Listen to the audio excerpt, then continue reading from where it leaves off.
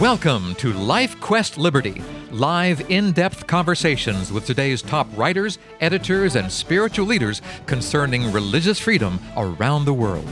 On today's broadcast, we'll examine local and international factors that may be impacting your right to worship and obey God as your conscience dictates. I'm your Life Quest Liberty host, Charles Mills. Used to be that a business wanted to promote sale items or specials of the day. Well, that seems to be changing. These days, businesses want you to know how they stand on certain social issues, such as gay marriage. Let's ask Lincoln Steed, editor of Liberty Magazine, if that's true freedom or something else altogether. Lincoln, your thoughts.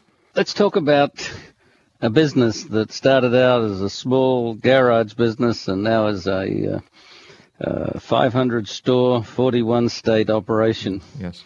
A lot of people are starting to hear about Hobby Lobby. Mm-hmm. I heard about it from my wife because she would stop by there now and then to buy bits and pieces for sewing and other hobbies. Mm-hmm. But I've got in front of me a printout from the internet that tells a bit of the story, and it's got a beautiful picture there of an elderly couple. Well, maybe not elderly. He might not be any older than me.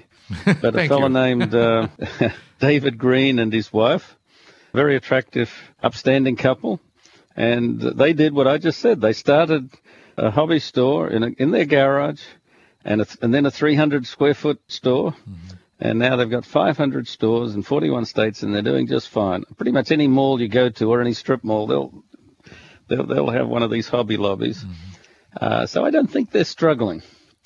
But lately, they've put out that because of Obamacare, their very business viability may be threatened. They may have to close down. I don't think it'll come to that. But at root is their refusal as employers to pay for the new mandated health care, which would include provision of different contraceptive procedures and so on. Mm-hmm. And I didn't even know until today when I checked on it again that they very narrowly stated their objection. Like there are, I think, 50 or so medicines that the coverage would include, but only about 4 of them, the medicines or procedures, do they object to. Mm-hmm. Mm-hmm. So they're really very particular in what they, as Christian business owners, refuse to provide for their employees. Mm-hmm. Now, this has really started to galvanize attention. It's just gone to the Supreme Court. And, of course, as always, we don't really know what the Supreme Court will do. I think it connects a little bit with something that President Obama found objectionable from the court. I don't know how many of our listeners remember that at a State of the Union address, President Obama called out the justices for a very bad decision in the Citizens United case, which held, to summarize it as barely as I can, that corporations have the rights of individuals.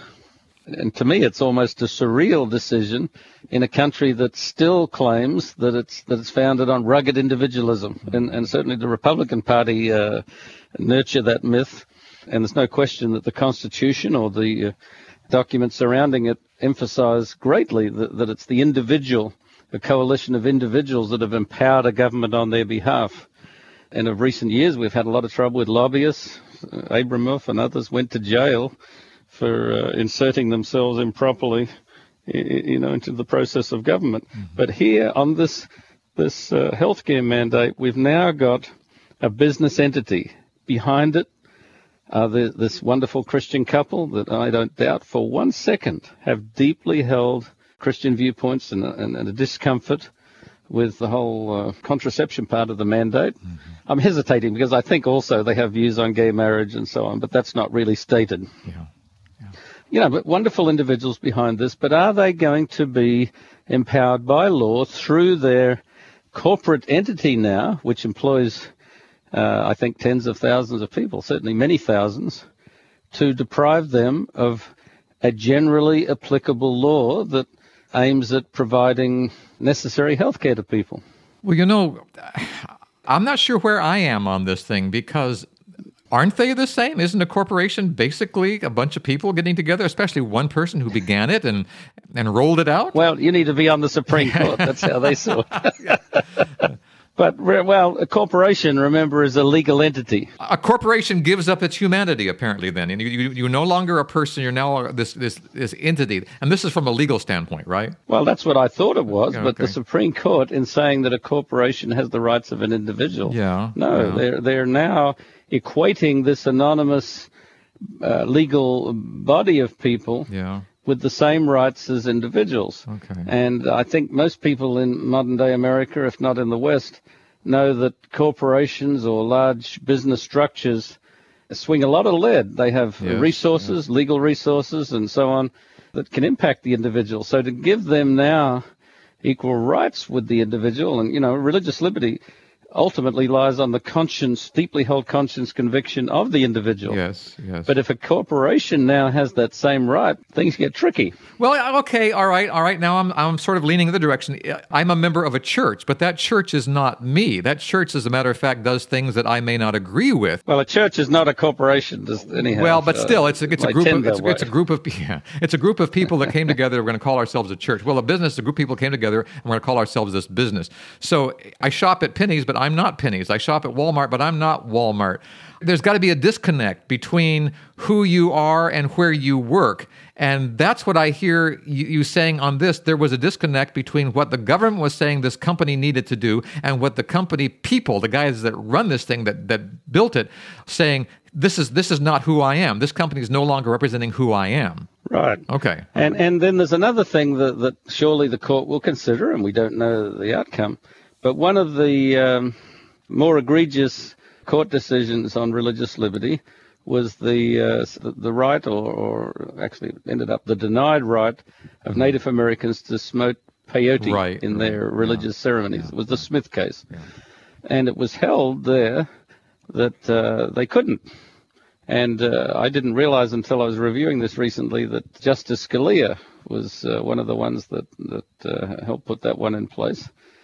So I guess we will know where he'll come down on some of this current stuff. Yes. But that was not very good, even though most people wouldn't feel comfortable with putting hallucinogenic drugs into a situation, even if someone says it's their religion. Yeah.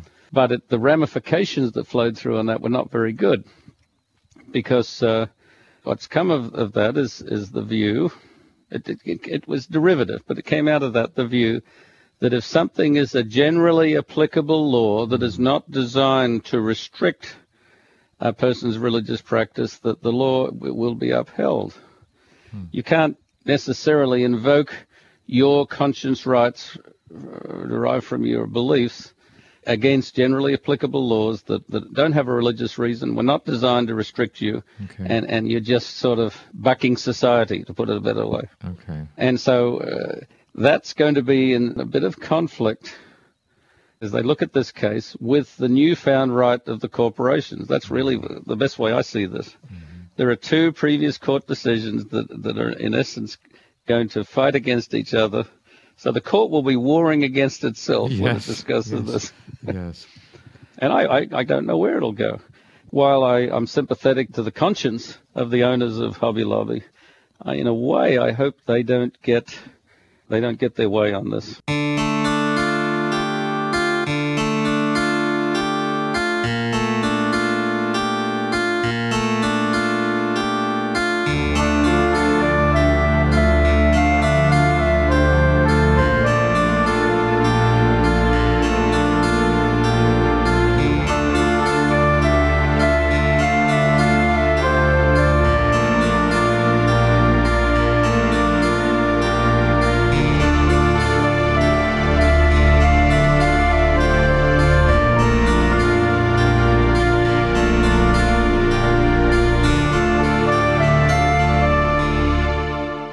There's something that I've not read about, but I'm connecting the dots on it. I know some large churches, most particularly the Roman Catholic Church, have worried aloud recently that individual conscience rights or prerogatives have a tendency to trump the rights of the corporate body of the church, the church as an institution. So in my view, they're tilting toward and you connected it before, but it hasn't been yet, the church as a corporation and having rights because of its corporate existence as apart from the right of the individual. And it's been seen, at least in employment till now, doesn't matter what your church says, but if you as a Seventh-day Adventist, a Catholic or whatever in the workplace, develop a conscience opinion, even if it's at odds with your church, it has to be respected because it's your individual conscience. Whereas this other view would force an accommodation just because the corporate body says something. Now, there's a difference between respected and accommodated. Are we talking about the same thing here? Are we talking about that our conscience needs to be accommodated as well as respected within the church or within the corporation? Yes, in the workplace it's accommodated. All yes. right. So, but in the church, does it need to be accommodated in the church? If you stand up in church and you say, I don't believe this, is the church as a corporate body then does they have the responsibility to accommodate that, to make sure that you have what you need? I think we had a program on yes, that. Yes, we did. Yeah, but I'm bouncing this back. That's a matter of church governance, not a matter of law. Internal governance. Okay, so there's a difference between church governance and business governance. Yes. Okay. I think there has to, because business governance is, when you're talking about corporations, is regulated by law. Yes. Within the church, it's regulated by church policy that's agreed by the members. Or by conscience. But law tells the corporation how to act. All right. Okay.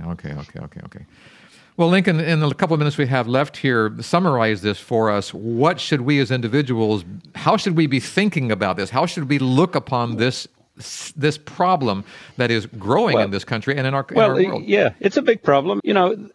This is illustrative of where we're going on religious liberty. In itself, it's not a be-all and end-all, but it's part of a narrative where I think we're gaining some sort of an establishment mentality. Mm-hmm. This began in the short term with the Roman Catholic Church objecting to the mandate because they as a church would not accept these provisions. Yes. And that's not even quite settled then. And I think you could structure it both as the church being forced by the state or the church trying to force the state to agree to its viewpoint. Mm-hmm. But now that it's shifting to include corporations, the heavy hitters are lining up to force or to defend their view of what religious practice is against the state's view. Where the individual view fits in all of this is really the million-dollar question. And so we should watch this very close, because at the end of the day, religious liberty has to be an issue of personal conscience and morality. My. This is complicated, Lincoln. We're talking about some very complicated issues, and that's what we do each week here on LifeQuest Liberty. Absolutely. Well, I tell you what, our time has flown by. I want to thank you, Lincoln, for being with us today and bringing us up to date. This is incredible stuff. Always fun. If you'd like more information on this and other topics that we discuss here on LifeQuest Liberty, our website is libertymagazine.org. You can look at the magazine. You can listen to these programs. You can read the articles. You can read Lincoln Steed's blogs. You can leave your thoughts, and you can join in discussions, all at libertymagazine.org, a very important website for today. Until next time, this is Charles Mills along with Lincoln Steed, editor of Liberty Magazine, inviting you to rest in the freedom of God's love. Goodbye, everyone.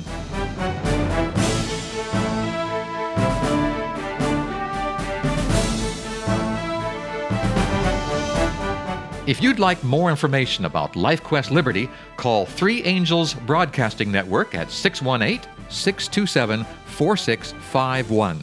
or email us through our website at 3abn.org. Join us again next week at this same time as we examine more of the threats and challenges facing your religious freedom. May God keep the flames of liberty burning in your heart today.